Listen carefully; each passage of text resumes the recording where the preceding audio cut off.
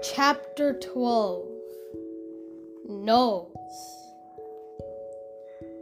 Mr. Gorf locked the door. "I don't want any more interruptions," he said. Very quietly, Leslie slipped a piece of paper out of her desk. Then she felt around for a pencil. Mr. Gorf returned to the teacher's desk. He opened the top drawer and took out the class list. It had the names of all the children in the class, their parents' names, and their parents' home and work phone numbers.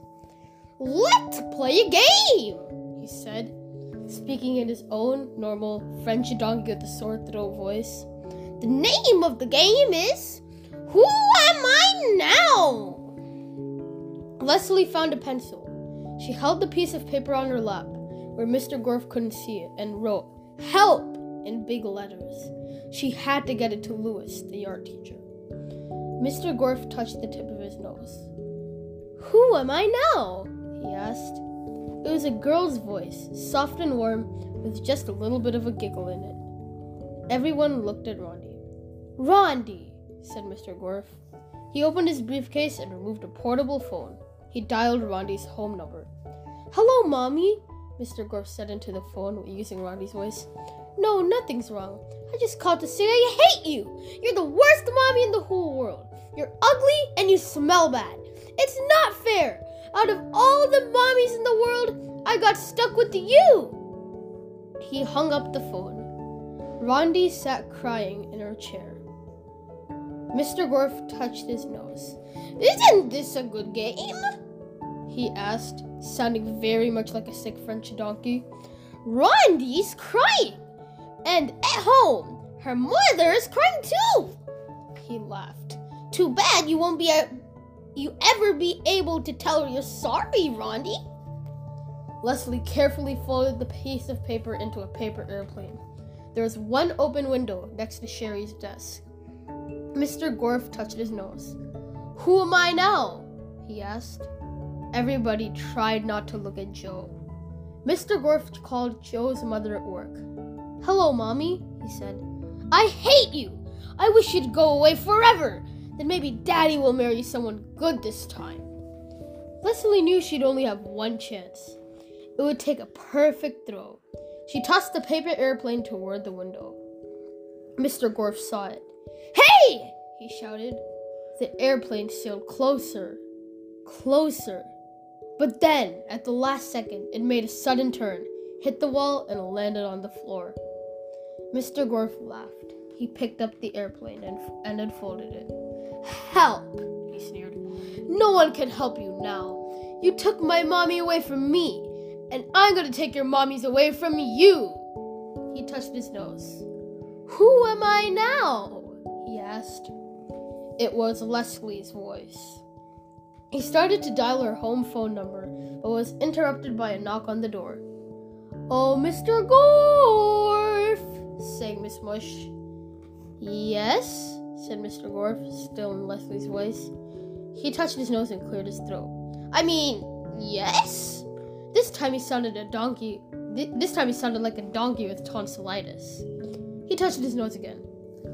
"Yes?" he asked in the pleasant voice he took from the Scottish gentleman.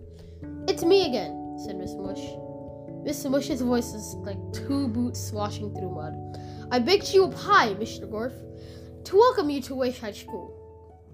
Mr. Gorf sighed. "You are very kind, Miss Mush," he said, "but we're all quite busy at the moment. Perhaps another—" "It's best to eat it while it's still warm," said Miss Mush. "You probably don't get fresh pies very often, being a bachelor and all." "I really hate to disturb the class," said Mr. Gorf. "I'll tell you what. I'll just come outside a moment and you can hand it to me." He glared at the class, daring them to move. Then he opened the door. "I hope you like pepper pie," said Miss Mush. She smashed it in his face. Mr. Gorf turned around. His face was covered with a thick pepper cream. He sneezed. Calvin laughed. "Hey, my voice is back," said Calvin. "Wait a second, this isn't my voice. I sound like Bebe." Mr. Gorf sneezed again. "I can talk," shouted Jenny, "but who am I?" Mr. Gorf sneezed. "You're Marcia!" said Jason. Jason sounded like the gentleman from Scotland. Mr. Gorf kept sneezing. Who might I be, sonny? Paul cackled. He sounded like someone's grandmother. Todd barked. Achoo! Mr. Gorf sneezed so hard his nose flew off his face. He screamed like a donkey, then ran noseless out of the room. Oh, gross, said Jason. Now I sound like Allison. Bebe said something in Italian. Nobody panic, said Miss Mush. Your voices are bouncing around, trying to find where they belong.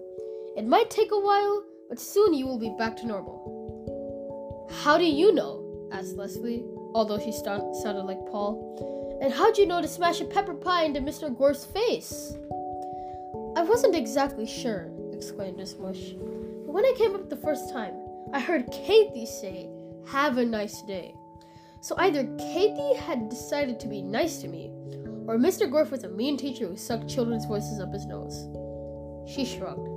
I just didn't think Kathy would be nice. Maybe if you learned to brush your teeth, muttered Kathy. Mr. Gorf's nose lay on the floor. Miss Mush picked it up and put it in her apron pocket. It will go good in spaghetti sauce, she said. Soon all the children had their real voices back. Rondi and Joe called their mothers on Mr. Gorf's portable phone and told them they loved them. While far away, in a small village in Scotland, a man who hadn't spoken for 20 years turned to his wife and said, Top of the morning to you, Tilly.